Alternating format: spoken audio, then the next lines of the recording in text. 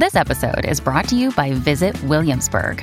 In Williamsburg, Virginia, there's never too much of a good thing. Whether you're a foodie, a golfer, a history buff, a shopaholic, an outdoor enthusiast, or a thrill seeker, you'll find what you came for here and more. So ask yourself, what is it you want? Discover Williamsburg and plan your trip at visitwilliamsburg.com.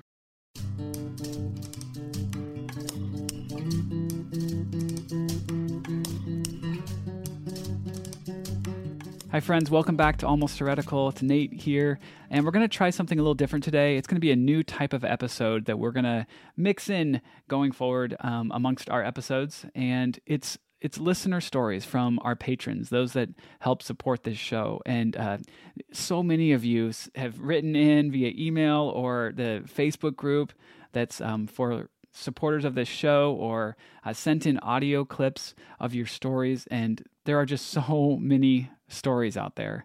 And every time I read one, it just gives me more like, okay, this is why we're doing the show. You know what I mean? Yeah, we feel like when people are going through faith change, a faith journey, deconstruction, however you want to call it, most often the biggest challenge is people feeling very alone.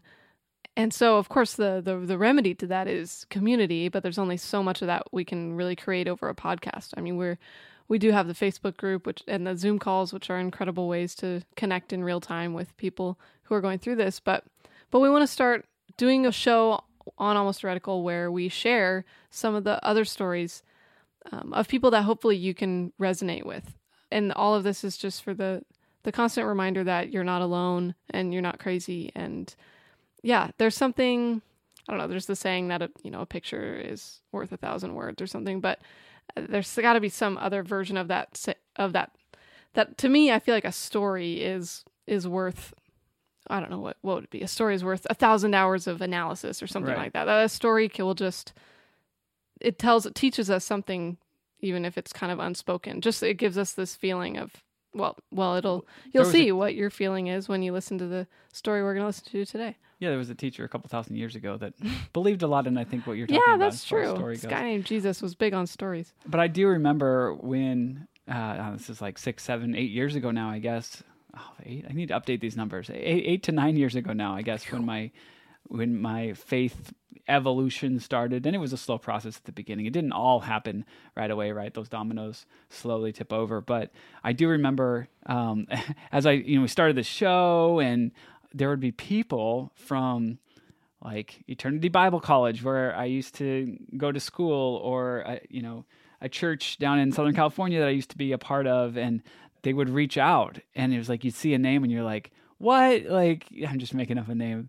Like Charles, you're thinking about some of this stuff too, like you, and then they share their story, and I'm like, yes, in that moment when you're just like, yes, exactly, yeah, I had that too. Wait, did you have that? And then you ask, and I think we've all been there with whatever topic it is, right? Where you find that thing in common with someone, and it really just opens up this door, and it's just like you feel such connection to this person. And they're able to, sometimes they're a little farther ahead, or they're farther behind where you are, and you can either help that person along, or they kind of help you along, and you share resources, or you share books or podcasts or whatever, documentaries, or something that was helpful to you. And I'm hoping that that's what these episodes, as we start doing some of these throughout, mixed into all the other types of stuff we do here on Almost Heretical, that will be a little bit of what this gives you in this process. So should we get into our audio for today, the story that we have from one of our patrons, one of our supporters of this show? And if you want, to share your story, and you feel like your story is one that could be helpful to others, if you get onto our private Facebook group, or you're on the Zoom call, or whatever it is, just let us know. Just share that with us. We would love to get your recording. A lot of people are like, I don't like how I sound, or I don't want to talk. And you know what? That's like, you sound great. Your voice sounds great. Honestly, like I used to be in radio. I used to coach speech and all this. Like your voice is wonderful, and there are so many wonderful voices out there. Your voice is going to sound great, and we'd love to have your story. Yeah, so today our story is from a patron named Katherine, and she's been on our Zoom calls. And I mean, I remember the first time I happened to be in kind of a breakout group with her, and she told part of her story that had to do with the topic we were discussing as a group that day. And I was so moved by it. And then she sent us the rest of her story just in a kind of typed out form. And so we got back to her and we're like, we would love to share this with the rest of the Almost Heretical community. So she sent us a recording, and we're really excited to share that with you.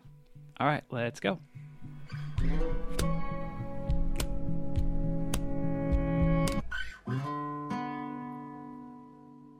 My name is Katherine, and this is a bit of my story. For the past 8 years, I was a case manager working with refugees. I fully believed I was doing God's will and living out the embodiment of caring for the orphan, widow, and foreigner, as I saw repeated in Scripture. Carrying this mission kept me going through times of hardships and burnout. I think with many, my disillusionment began in 2016 with the election of Trump. Everything that he promoted was opposite what I felt I had learned from God. So I was in disbelief when I saw so many evangelicals from my community embrace and support him. It hurt when people I knew and loved were spewing anti-immigration propaganda, yet those immigrants were the ones I cared for so deeply.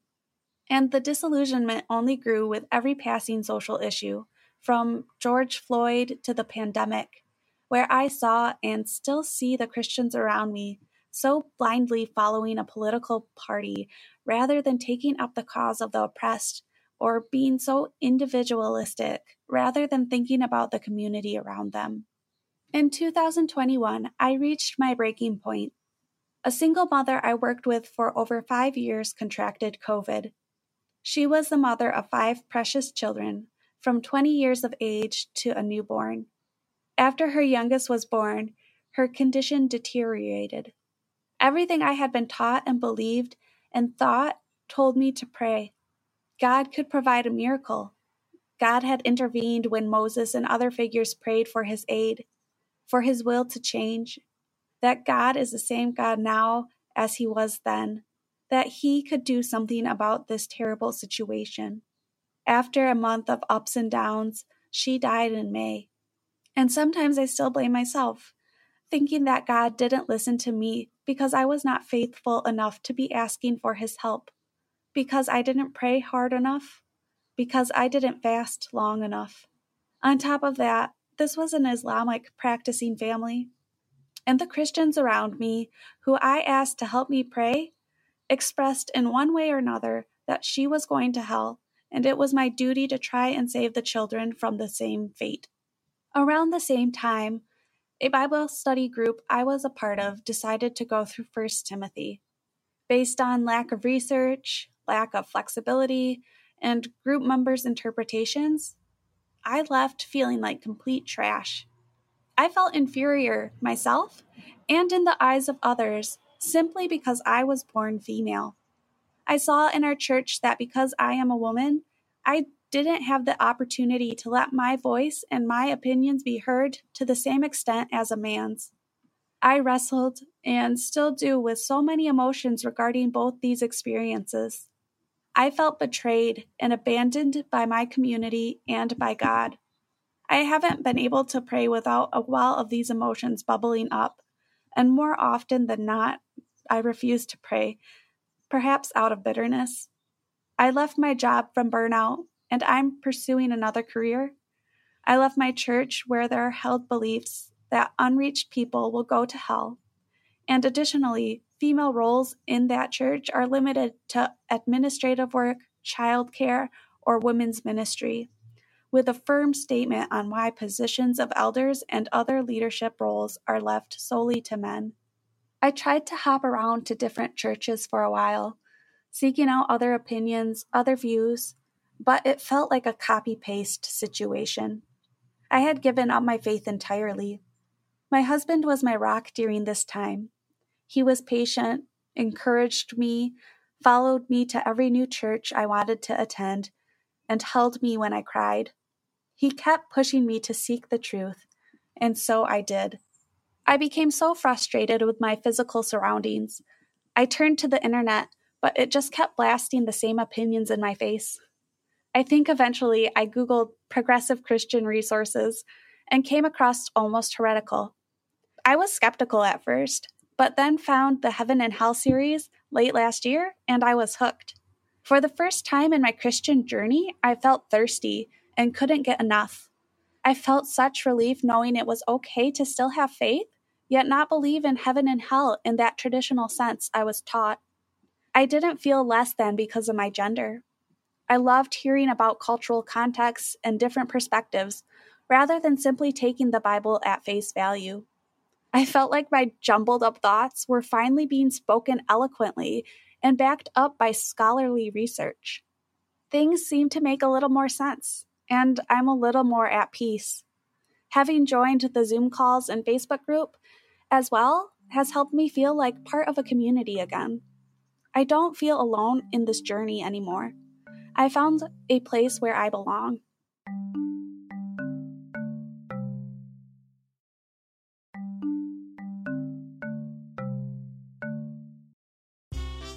Hey Brian, do you know anyone that was once a teenage fundamentalist?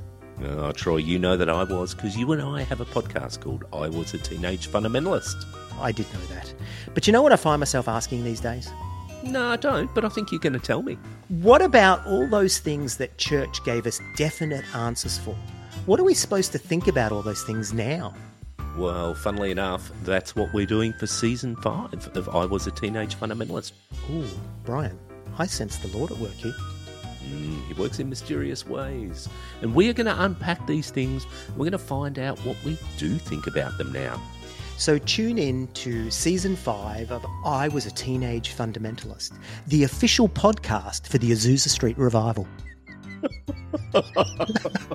I'm not quite sure that's true, but it is available wherever you get your podcasts.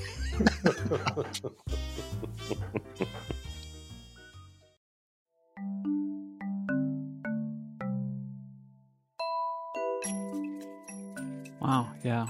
I feel like there's so many different people's stories are like wrapped up in there, right? Like, I mean, the reason we started this show in the first place was we started recording in December 2017. So we had just experienced that whole year of kind of the first year of Donald Trump. And that was really hard for me. It was really hard for a lot of Christians that, especially, I mean, it wasn't just young people. I mean, most of the listeners of the show are not, I think sometimes people on the outside are like, oh, it's probably just a bunch of 20-year-olds wanting to rebel against what their parents taught them. And if you come on these Zoom calls, you will see it's not just a bunch of 20-year-olds. There are older people on the calls. There are middle-aged people on the calls. There are people in all different walks of life on these calls and in the Facebook group. And I love that so much. I love that there are people that are, a generation or two generations above me, older than me, that are seeing these things too. Because I think what happened for me was looking at all the different leaders that I had looked up to that had taught me about who Jesus is, what Christianity is, what's the point of all this, why do we do what we do, all this kind of stuff, how do we live? And then someone like Donald Trump comes along, who to me it was pretty easy to spot. Like, this is not anything like Jesus. This is not anything like the Christian values that I had been given. Right? It was a pretty easy, like, it wasn't complicated at all to me. It was like, okay, that's pretty cut and dry, clear cut. And then the election happens, and 81%, right? And that number has been, I think there's a book called, it's a song. Someone messaged me about there's like a song like for the 81% or something like that, or to the 81% or something like that. Anyways, message me. But that 81% of, I think it was white evangelical Christians, identifying Christians in the United States. And sure, some people are going to say, well, I don't identify as evangelical, but the vast majority of quote unquote the church in the U.S. votes for this guy. And it's just, if it had been, much lower, and 20% or something, I don't think it would have been this. And let's say he still gets elected, right? Like, I don't think it would have been such shock. Yeah, catastrophic thing for people of, the dissonance between what you were taught and what you, in my case, we're teaching people about who Jesus is, and then this person that comes along and the church just, bows down in support of. Like, I don't think it would have been that big of a deal if the church hadn't just followed suit with this guy. And so anyways, that as far as just the Trump factor in all that, that was a big issue for a lot of people. And I understand that. I mean, that's, again, where the show kind of started out of. And, we're not like crazy political on this show anymore or whatever. And we never really were. It's just that was an issue, I think, for a lot of people. And that was for a number of people. When we get on these calls with people, that was the catalyst for a lot of people on this journey and starting to rethink things. Yeah. The word that Katherine used a couple times is disillusionment. And I think that is pretty accurate for a lot of people on this journey and I know it was for me. Sure, Trump was a factor, but I think at the moment for me that I felt the most disillusioned was with George Floyd, and specifically the way that Christians were obviously defending the officer. I don't even really like using his name, but also the way Christians were coming to the support of Black people, but using the Bible as their justification, as if and it rubbed me so wrong because, and I know that sounds weird because it's like, well, isn't that great to use the Bible to, fight racism? But the way it came across to me was like, you are fighting racism only because the Bible says so. And like, if the Bible didn't say so, you wouldn't. And it just, I suddenly started to realize like, this is, the priorities here are skewed and the way that like we're using this book we're using it for our own agenda rather than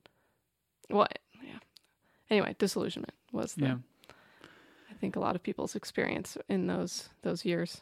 Yeah, definitely.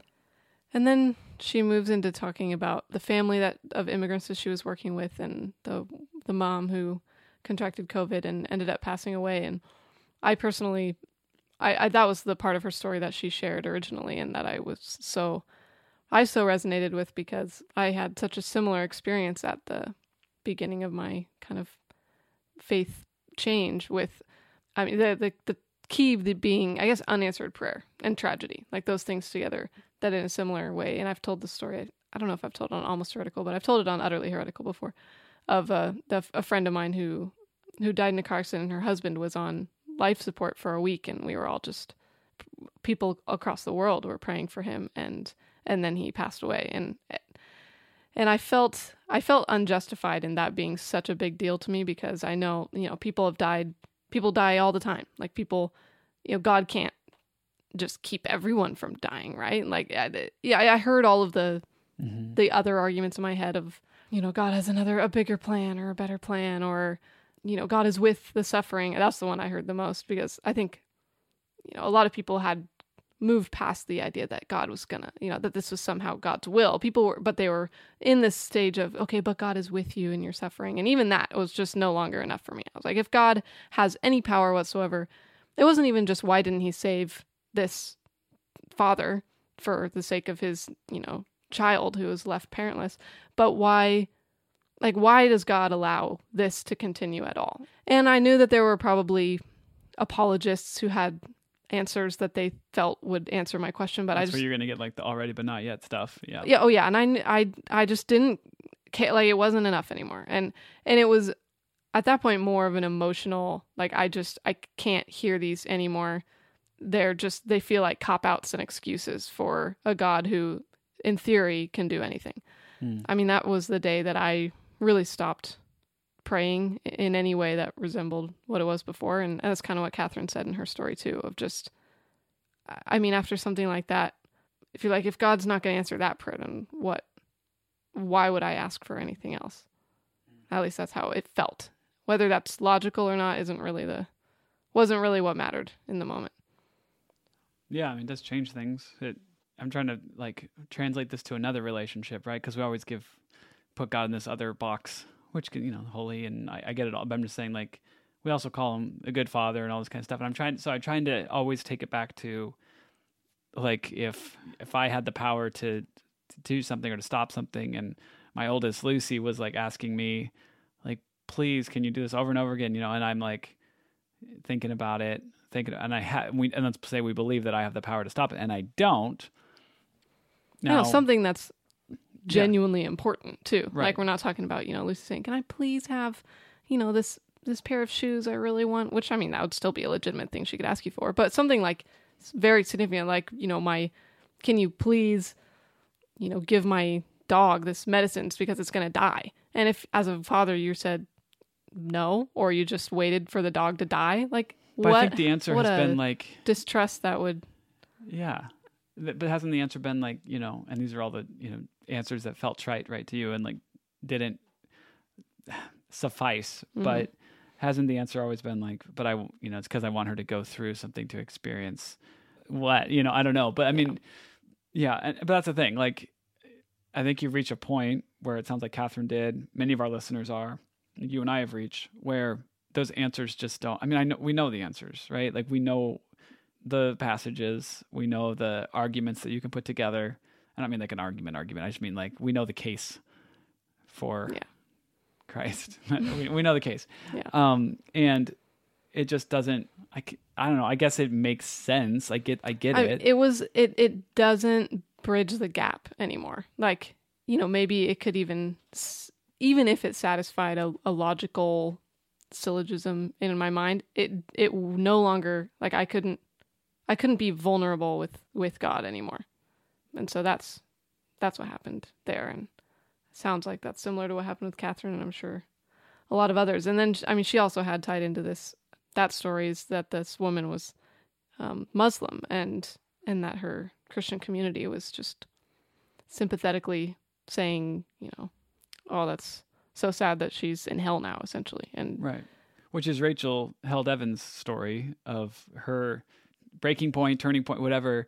And she shared that on the episode with us back when she did that. I think it was 9/11. It was footage from after 9/11 when it was like, let's go get them, and there was like this footage of people, and there was a woman, I think, being like tortured and I think killed.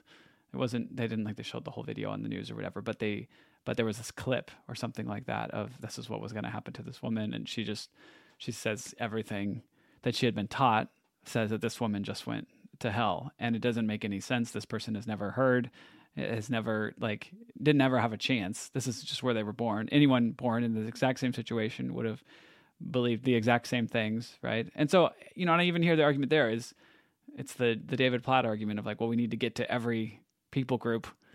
Right. And because it hasn't been preached, that's right. But what kind of a God would make that system? What kind of a God would allow that woman's eternal destination to depend on, some Christians in America getting over there in time? Like, it doesn't feel just. That's not just. It's not. We wouldn't say it's just about for any other thing in I mean, there's really nothing that can outweigh eternity, but there's.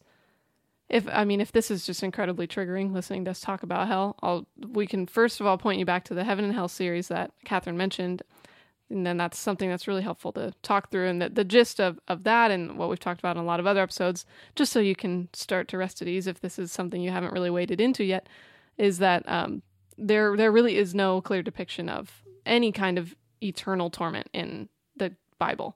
Definitely not in the Old Testament, and just some images, kind of parable type stories in the New Testament. So most of our depictions of hell come from Dante. Yeah. Believe it or not, you can be a completely orthodox Christian without believing in an eternal hell. Like, you could just believe in, you don't even really have to believe in this, some kind of punishment. Anyway, we won't get into it all now, but I just want to, I was personally feeling my body just start to shake a little bit just thinking about it. It was probably one of the most traumatic beliefs that any of us held. If you go back to that series and listen to episode 1 of the Heaven and Hell series, there's I think it's like a 5-minute chunk at the beginning where it's just listener audio, just tons of different pieces of audio of people sharing what they had been taught or what they had believed or what they had thought, pictures they had in their head of hell. And if, that's too much for you, don't listen. But some of it is just shocking. It's like, wow, we got really creative with this thing that the Bible does not really, that biblical texts do not talk about very much at all. If it's that important, right? There's no I need to explain to you what this thing is, and someone lays out, this is what it, that doesn't exist in the Bible. Yeah. You go to Lazarus, and that's where people point to, Lazarus and the rich man. And that's the picture is see, but that's a story. I mean, I'm not saying clearly wasn't one of Jesus' main teachings. Right. If this is as important as it's become today, to the church. You'd think Jesus would have emphasized it a bit more. Yeah, I mean, it's an essential doctrine, and you are ousted for not believing in that. Today. Oh, yeah, today. Okay. Next. Yeah. From there, her story kind of went into, the Bible study. Yeah. Going through First Timothy of Right. all books. I don't Sounds think I like would have showed up. Yeah. I think I it would've was a showed up. bit of a perfect storm there. And yeah, First Timothy holds those passages about how women should be silent in church, and we talked in depth about that in the women series. So feel free to go back and check that out.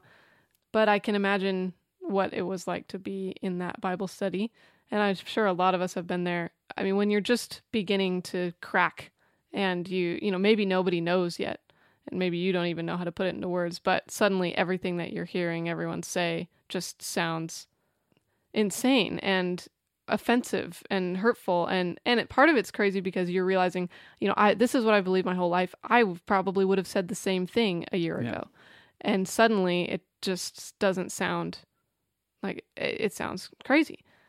And then for a woman, I mean, then you start to just look at everything differently in the church. And as she was saying, most churches we grew up in, women are the receptionists and the children's ministry and the women's ministry, and that's it. And when you start to realize, like, what is that saying about me as a woman? And in the 21st century, you're seeing how incredibly different that is from the rest of the world. Like maybe, a couple hundred years ago, like that's kind of how it was in every circle of life. But now it's like the rest of society is putting men and women in absolutely equal positions, if not trying to give women the step up to give them the equity. And then church is just backwards. So the dichotomy is even clearer. So it's a really crazy place to be. So yeah, I really identified with that part of her story as well. And then she kind of moves from there. It sounds like she stepped away from the Bible study and from the church that she had grown up in and started looking for somewhere else to go. And that's really challenging. I mean, I remember back, 7-8 years ago when it all sort of started, and I felt a lot of guilt not being in church, because that's, you don't miss a Sunday. That was sort of the, that's right up there with the doctrine of hell, right? Like you don't miss. And so when I was like, I just need a break, I need to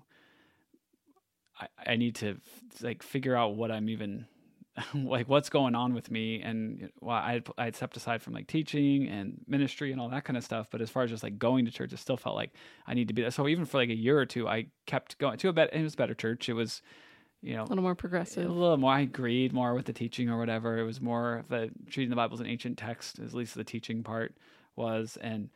But just, it starts to become more and more uncomfortable as you're just like, well, I don't know about that anymore either. You hear something, you're like, I just don't know about that one though.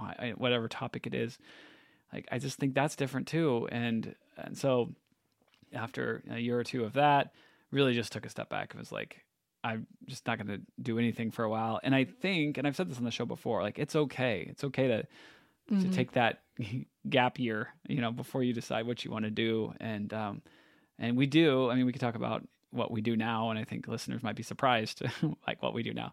But yeah, I needed that separation. I needed that space to even contemplate being able to enter back into one of these spaces in a healthy way, in a way that wasn't so much like whatever this person up front says, like I need to either go that direction wholly or completely go against it. Like it's like black or white. You have to be like all into something or all out of something. So anyways, I mean, we both took long breaks from church, and honestly, I think if it wasn't for our kids, we probably wouldn't have really made it a priority to try and find a church.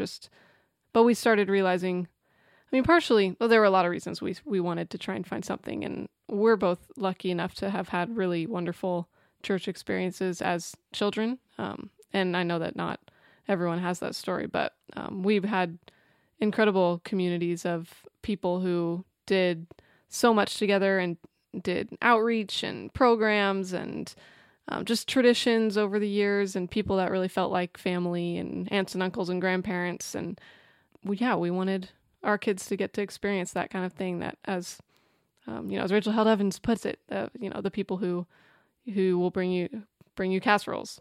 Like, we wanted to have that community. And like, I think that was the main factor of trying to get back in. It wasn't really a needing the specific religion, but of course we weren't considering going to some other, we weren't considering going to a Buddhist or a Muslim group, because that just isn't the language that we speak. Well, yeah, there's a music leader at the church we do go to. It's strange. It's a strange church, because it's this church that's basically created for a bunch of people who don't know what to do with church anymore, aren't sure how to interact with Christianity anymore, but that's where they came from. And so, but there's this worship leader who's actually going to be coming on the show sometime soon, sometime in the future. If you listen to this later and you scroll up, it might already be there. I don't know. But he's going to be coming on the show. His name's Sam. And he has this song where he just writes all, because what do you sing? Like, when you're all in this place of deconstruction and there's very few songs left that we feel we can sing. So Sam writes a lot. He just writes them all, and we kind of sing them over and over again, and it's great.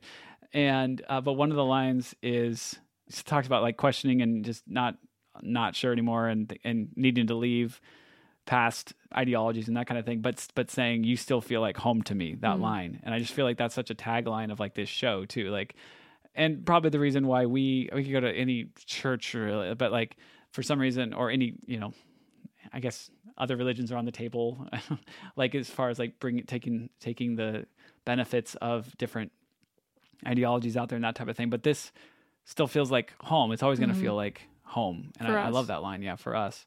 And and that's why people listen to the show who don't believe a lot of the same things they used to, have changed so much.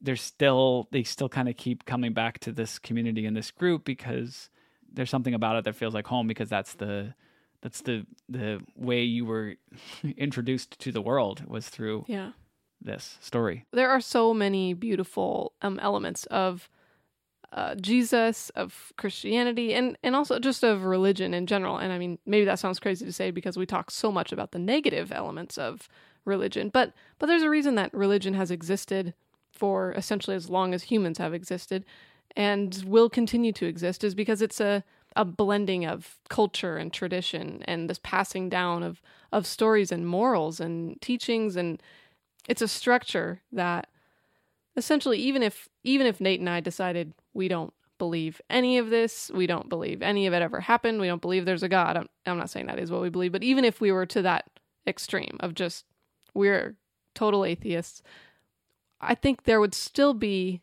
some draw to, I mean, we would drive around just talking, brainstorming, like, how could we create a community that resembles what the church does, but not with the guilt of religion, or the motivation of, we have to do this because of heaven and hell. And we really had a hard time figuring it out. We thought, well, maybe we could just do it in like our neighborhood, and, we could create this neighborhood community. And I mean, we happen to live on a cul-de-sac, which is the ideal for that. And we do have great neighbors. We just realized it's just not going to be the same. There's something about what is happening at church, and the intentionality and the communality, I don't think that's a word, that would be, possible to maybe recreate, but really difficult to recreate. And in the daily life of, we're parents, and we are, busy doing other, like, we don't have the ability to create from scratch something that we hope will positively shape the lives of our kids, like right now. I mean, they're here right now, and we need it right now. So yeah, so we're very fortunate that this church happens to be within driving distance for us, because it is a place where we feel welcome no matter what we believe. Like, I've said it to many people that I don't feel like I'm going to be found out at this church. Like, we don't have to, there's no statement of faith. There's nothing you have to believe. Yeah. So I'm trying to put that together on almostheretical.com as well. If you scroll all the way down to the bottom to the footer, there's like churches near me, and we're trying to, with your help, listeners, we're trying to compile these type of churches. One where, it's not that hard to find a progressive church that is affirming and allows women to teach. It's not that hard. That's the basics. Yeah, there's like a lot of lists out there. There's this other level of like open to, not just open to questioning, but like open to a person who is in a different spot than maybe the average Open to someone who Christian, or maybe just doesn't believe that, Jesus is the savior of the world, or that the Bible is the easy way the to word say of it is God. Like those are things that are considered really essential in most churches, even most progressive churches. But a lot of us need a place where those don't have to be essential. right. Like you could just go to any Episcopal church and I think they're all affirming, right? Like isn't that like what that came down from the top, right? But yeah, it's like, I think the easy way to say it is like open to questioning or open to deconstruction or being post deconstruction, because I think some people have moved out of that and are just, that's where they are now. Anyway, if you want to talk more about that, like ask us on the next Zoom call or in the Facebook group. And if you're ever in the Portland area, we'd love to go to church with you if you want to do that. And we'll get lunch after, something like that. So anyway, I think it's wonderful to do these stories like this because we get to see them all. We get to see all these emails that come in, all these messages in the Facebook group, which if you join the Facebook group, you can also see that as well. Just go to almostheretical.com and you can be a part of that group. And you see these stories and everyone just shares them and like, yeah, me too, that kind of stuff. But it's a very encouraging atmosphere. Oh yeah. Yeah. But to be able to share some of those here with you all in a more public way, like, I think this could be helpful. So let us know if this was helpful, and let us know if you have a story that you feel like could really encourage and help others and kind of encourage them along in this the journey that we're all on together. And Katherine, thank you for sharing vulnerably your story and the emotions of that journey. And it's powerful, and I think a lot of people are going to be grateful. And thanks, Katherine. All right, we will see you next time.